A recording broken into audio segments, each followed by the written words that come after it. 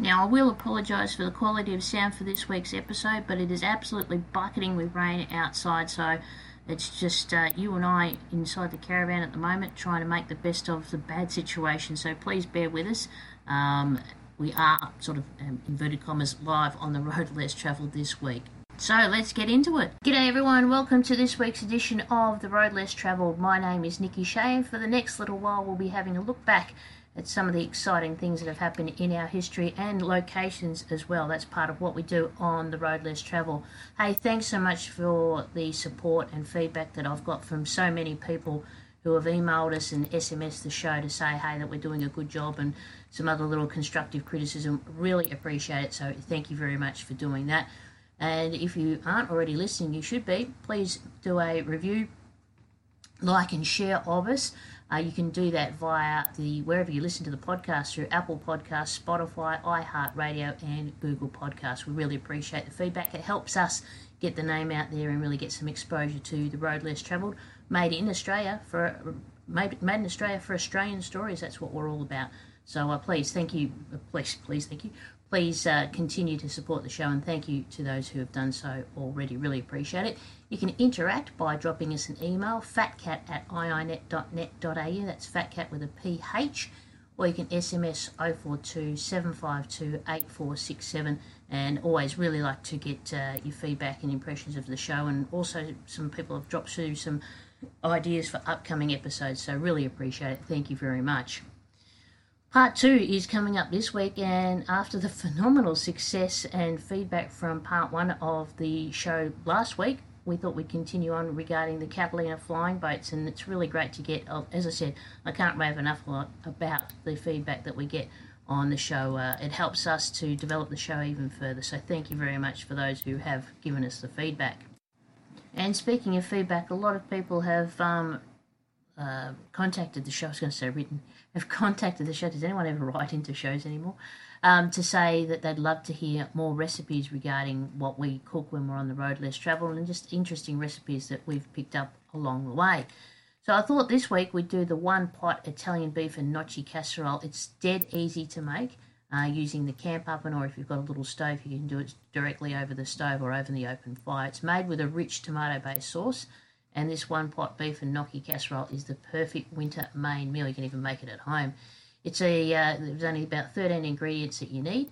It's a 3-method step, so it's dead easy. The ingredients you will need are 2 tablespoons of extra virgin olive oil, 800 grams of gravy beef or beef diced into about 4 centimetre pieces, a large brown onion chopped up, 1 large carrot chopped, 2 celery sticks chopped up, 3 garlic cloves and they are crushed, 2 sprigs of fresh rosemary plus extra small sprigs to serve, a cup of dry red wine, 700 grams bottle of tomato passata, 2 beef stock cubes all crumbled up, 1 cup of water, 1 zucchini chopped, 500 gram packet of gnocchi, and you just get all those ingredients and you are ready to go. Step 1 is heat half the oil in a large saucepan over a medium-high heat. You cook the beef in 2 batches for 5 minutes or until they're browned all over, and then put them into a heat-proof bowl. You then heat the remaining oil in the same pan over medium heat. Again, you can do this in the camp oven, you can do it on the fry pan on the stove, or you can even do it in the slow cooker too. You add the onion, carrot and celery. You cook, stirring for 5 minutes or until the vegetables are starting to brown. That's when you add the garlic, rosemary and bay leaves if you want to add some extra flavour.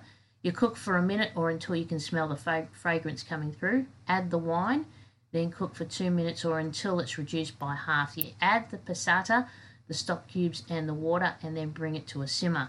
Then get the beef that you've put aside, put that back in the pan, reduce the heat down to low. You cook it, you cover it for an hour and a half or until the beef is just tender. You then add the zucchini. Bearing in mind, if you add the zucchini too early, it will go sloppy and disgusting. You cook, cover it for 5 minutes or until the zucchini is almost tender. That's when you add the gnocchi. You cook that, again, cover it for 5 minutes or until that gnocchi is tender. And it's easy done. Serve topped with extra rosemary. It's dead easy to make, and it is really good on a nice cold winter's evening. It'll serve 4 people, about 15 minutes to prep, and probably about 1.5 to 2 hours cooking time. So it's something you can just, as I said, you can use it in the slow cooker as well if you're at home, or whack it straight all into the camp oven or cook it on the stove. in a fry pan. Dead easy to make. That is the one pot Italian beef and gnocchi casserole. Bon appetit, it is delicious. Now into this week's part 2 episode. And Matilda Bay is located on the shores of Perth's Swan River. And looking ahead across the water, you'll have fantastic views of the city skyline of Perth and a smattering of very, very expensive yachts. If you look behind you, you can see the beautiful sandstone buildings and the velvet soft sporting fields of the University of WA. It's a very special place, and that's because during the Second World War, the US Navy had a fleet of flying boats based right at Matilda Bay. By May 1942, all American troops in the Philippines surrendered to the invading Japanese army, who had continued their advance southwards to attack Malaya, the Dutch East Indies and Java, driving US and Allied forces before them. So what this meant was the loss of bases for ships and aircrafts who were forced to flee. And among them were a number of consolidated PBY Catalinas from the US Navy's Patrol Wing No. 10. They actually escaped from the bases in the Philippines and ended up in Darwin and Broome.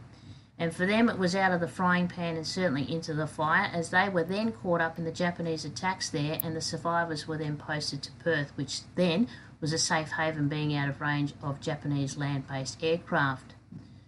They brought with them the consolidated PBY Catalina, and it was one of the most widely used seaplanes of World War II. PB stood for patrol boat, and Y was the code assigned to the manufacturer, which was Consolidated Aircraft. Patrol Wing 10 operated from Crawley Bay on the Swan River from March 1942 to mid-1944. Their depleted ranks were soon replenished, and the unit grew to approximately 60 to 70 of the Catalina flying boats, and they were followed by approximately 1,200 American support personnel. It was an incredibly versatile aircraft and could be equipped with depth charges, bombs, torpedoes, and 50 caliber machine guns. The Catalinas undertook reconnaissance, anti-submarine patrols, convoy escort, search and rescue, and occasionally bombing missions across the expanses of the Indian Ocean. Now, UWA supported these operations, and the officers' quarters were built on the site where the University Hall is now situated.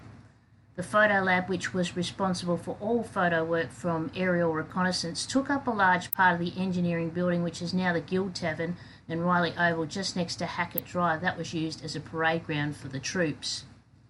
The university was helpful in other ways. UWA landmarks Hackett and Winthrop Halls have prominent red terracotta roofs which are highly visible from the air, and they apparently acted as markers to help guide the Catalina pilots back to base.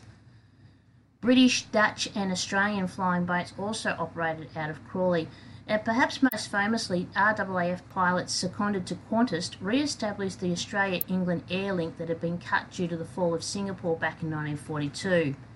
This involved flights between Crawley and RAF base Kogla in southern Ceylon, which is now Sri Lanka. The flights were the longest non-stop air route of any airline, stretching approximately 6,000 kilometres across the Indian Ocean. It took between 27 and 33 hours with departure time so that the planes crossed enemy territory during the darkness to avoid any air attack. And radio silence had to be maintained to avoid detection, and the weight of fuel required limited the Catalina's load to only 3 passengers and only 69 kilograms of mail. It was called the Double Sunrise because the crews would see the sunrise twice. Now, Matilda Bay is a beautiful place to visit by itself, but if you want to see a consolidated PBY Catalina up close and personal, there are 2 options. You can visit the Aviation Heritage Museum, which is located at Bull Creek in Perth, where there's one on display, and it's definitely worth a visit. At the urging of the Australian American Catalina Memorial Foundation, the museum's Catalina was acquired in 2002 using a WA government grant.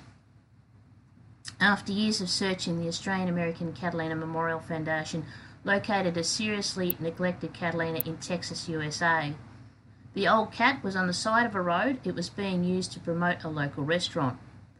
2 retired US servicemen painstakingly restored the aircraft and packed it in pieces into shipping containers ready for its final ocean crossing from Texas to Perth. The intent was for it to feature in a display commemorating that double sunrise flight from Swan River at Crawley to Sri Lanka during World War II. Now, when attempts to obtain funding for the display failed, in January 2007 it was moved in parts to the museum and reassembled where it now stands. The museum's Catalina was built to contract NOAA 464 at Consolidated Aircraft Factory in New Orleans in Louisiana, and it was taken on charge by the United States Navy as BU 46624 on the 23rd of November 1944. It was then based at Elizabeth City between November 44 and January 45 and at Terminal Island from February 45 to April 1945. After its Navy service, it was placed in storage at Litchfield Park in Arizona on the 15th of January 53, being struck off the charge list in January 56. At that time, it had a total of 1,407 hours on its airframe. Other information points to a mixed record since then, including a period with the Military Aircraft Reconnaissance Corporation in Chino, California in 1979, and being displayed at the 94 Aero Squadron Restaurant in Clearwater, Florida in 1981. And what I might do is put up a couple of photos. I've sourced them off Google and Pinterest, to put a sentence together, and you can see some photographs when you go to the Bull Creek Air Force Museum. You can see actual photographs of the Catalina flying boats moored at Matilda Bay in Perth during the war. It's just a lovely sight, and sort of use that mind's eye, and it's just a wonderful sight to behold. And I guess we should sort of touch on what happened with part one of this series. This is part two, when we actually got involved with having a look at the Catalina flying boats, and that was because just south of Swan Hill in Victoria, the Lake Boga Flying Boat Museum, which of course home of the historic Catalina flying boat and site of the secret RAAF repair depot. Lake Boga in Victoria was an integral part of the Allied defence during World War II, with a facility that helped to keep Australia safe, the #1 flying boat repair and service depot. Jump back to episode 1 of this one last week and have a look. Have a listen. On the original site of the #1 flying boat repair depot stands an underground communications bunker that has been transformed into the Flying Boat Museum. It's all fully air conditioned now, and an educational trip into our recent history. Also at the museum is an interactive map of the Pacific region and an informative 20-minute film in the theaterette. The Australian government had known the existence of Lake Boga as a potential site for flying boat activity as early as 1938. But it wasn't until the Japanese attacks on Broome in 1942 and along the west coast of WA, which resulted in the loss of 16 flying boats, that the establishment of a safe haven for flying boats and amphibians was deemed as essential to the defence of Australia. South and inland were obviously prerequisites. The Lake Boga potential was revisited, inspections of Lake Boga and Kangaroo Lake were made, and Lake Boga was the preferred site. It's an ideal stretch of water too for the flying boats and the amphibious aircraft, as it was almost circular, offering unlimited choice of landing, takeoff direction, and free from any obstructions. The required infrastructure was already in place: vacant land around its foreshore and adjacent railhead and highway, plus electricity from the Swan Hill power station and lines of communication. The repair depot itself, with workshop and hangars which were located on the foreshore, a stores area on railway land near the depot, living quarters which were west of the township, sick quarters which were at Castle Donington. There was also first aid and dental post on the foreshore, and a radio transmitting station on the depot site, and a VHF transmitting station west of the township. June 28, 1942 saw the arrival of the first RAAF personnel under the command of Flight Lieutenant G.S. Moffat, and on the 12th of July 42 the first Catalina flying boat arrived, when a quantity of stores and equipment was flown in from Rathmines in New South Wales. Compared to the Walrus that had alighted 4 months earlier on an inspection visit, the Catalina seemed enormous, with its graceful hull and huge wingspan topped by two powerful Pratt & Whitney 1200 horsepower 14-cylinder radial engines. At that time, hangar construction at Lake Boga had just begun. The design of an open-fronted grandstand-type hangar with a counter-lever canopy. There was 8 large steel-frame structures which were erected, 120 feet wide by 58 deep. These were to be followed by structures to house activities such as admin, signals, cipher, airframe repair, electroplating, engine hydraulics repair, drafting, metalwork, also photography, stores, armament repair, propeller testing, machine crew rooms, control tower, etc. Now, the very first Catalina to be serviced at Lake Boga was an A2417, which carried a crew of 4 plus 12 personnel on posting from Rathmines in New South Wales, arriving August 1942. Squadrons 11 and 20 had flown this aircraft relentlessly against the Japanese since January of that year. Now, during the depot's wartime, life personnel undertook huge volumes of work. 416 aircraft were serviced, repaired, restored, rebuilt, or overhauled. And these aircrafts included the Catalina, Dornier, Sikorsky, Kingfisher, Sunderland Walrus, and Martin Mariner. And in over 5 years of this depot's life, with more than 1,050 aircraft arrivals and departures, and an estimated 800 test flights, plus associated unofficial aerobatics, no aircraft met with major mishap, which is quite remarkable. In addition to the RAAF aircraft, many Allied flying boats used the Lake Boga depot for repairs, including those of the United States of America, the Netherlands as well. And at its peak operation, there was 39 officers, 802 airmen and 102 WAFs staffed at the depot. The base at Lake Boga, just south of Swan Hill, closed in November of 1947. So if you do have the chance, we've gone from one extreme to the next, from the east coast to west coast, have a look at Lake Boga just south of Swan Hill and go and have a look. There's nothing there to let you know what's happened at Matilda Bay, apart from going down to Bull Creek. You'll see a Catalina flying boat, but you can have a look at, as I said earlier, the photos that were of Crawley Bay and Matilda Bay, where the Catalina flying boats were based during World War II. And of course, if you head down to Fremantle as well, and the Army Museum at Fremantle, you get a good sense of how it was all set up during World War II. Fremantle, of course, being a major submarine base during World War II. As you can see, I'm very, very passionate about World War II history. It's just something that really fascinates me.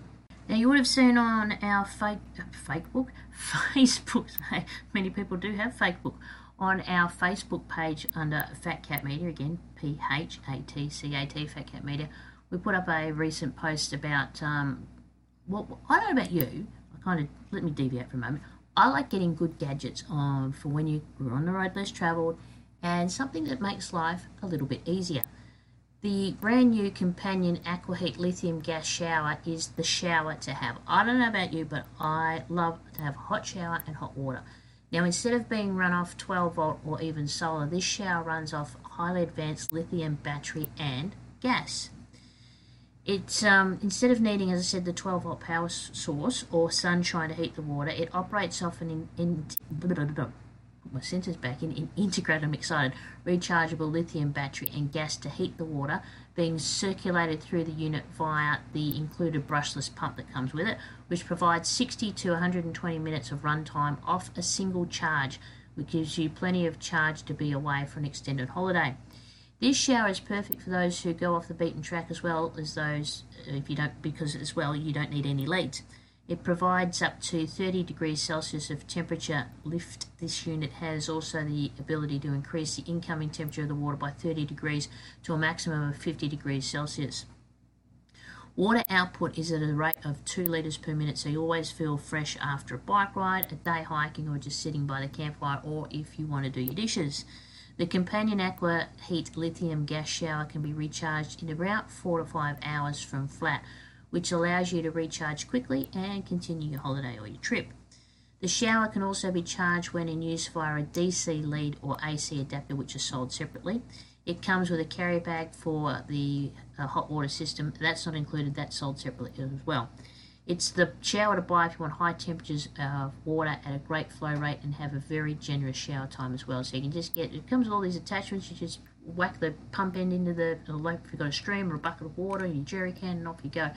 It's got an integrated rechargeable lithium battery. The battery can charge when the shower is in use via a DC lead or the AC adapter. It can operate directly from DC power source via a supplied lead if the battery is flat. It's got digital display control panel. It's got auto ignition, one-touch shower head control, quick connect fittings, built-in gas regulator with bomb connection. It can run off a cartridge directly or a gas cylinder via a hose, again sold separately. It's got a unique little slimline design, brushless pump, but it can't be connected to mains water. So it's an awesome little bit of kit. I like it. It's about 6.5 kilos it is. The gas type is LPG, propane. The battery runtime on full charge about 40 to 60 minutes. So, and as I said, that flow rate of about 2 litres per minute is absolutely awesome. 30 degrees up to 50 degrees, so you're not going to get a cold shower, nice and hot, and you can even use it to do the dishes as well. It is a terrific bit of kit. We thoroughly recommend it. Got recommended to us. Check it out. It's the Companion AquaHeat Rechargeable Lithium Gas Hot Water Shower System, and it's available from all kinds of places, BCF, you name it. Just check it out, do a Google search, and they're very reasonably priced as well.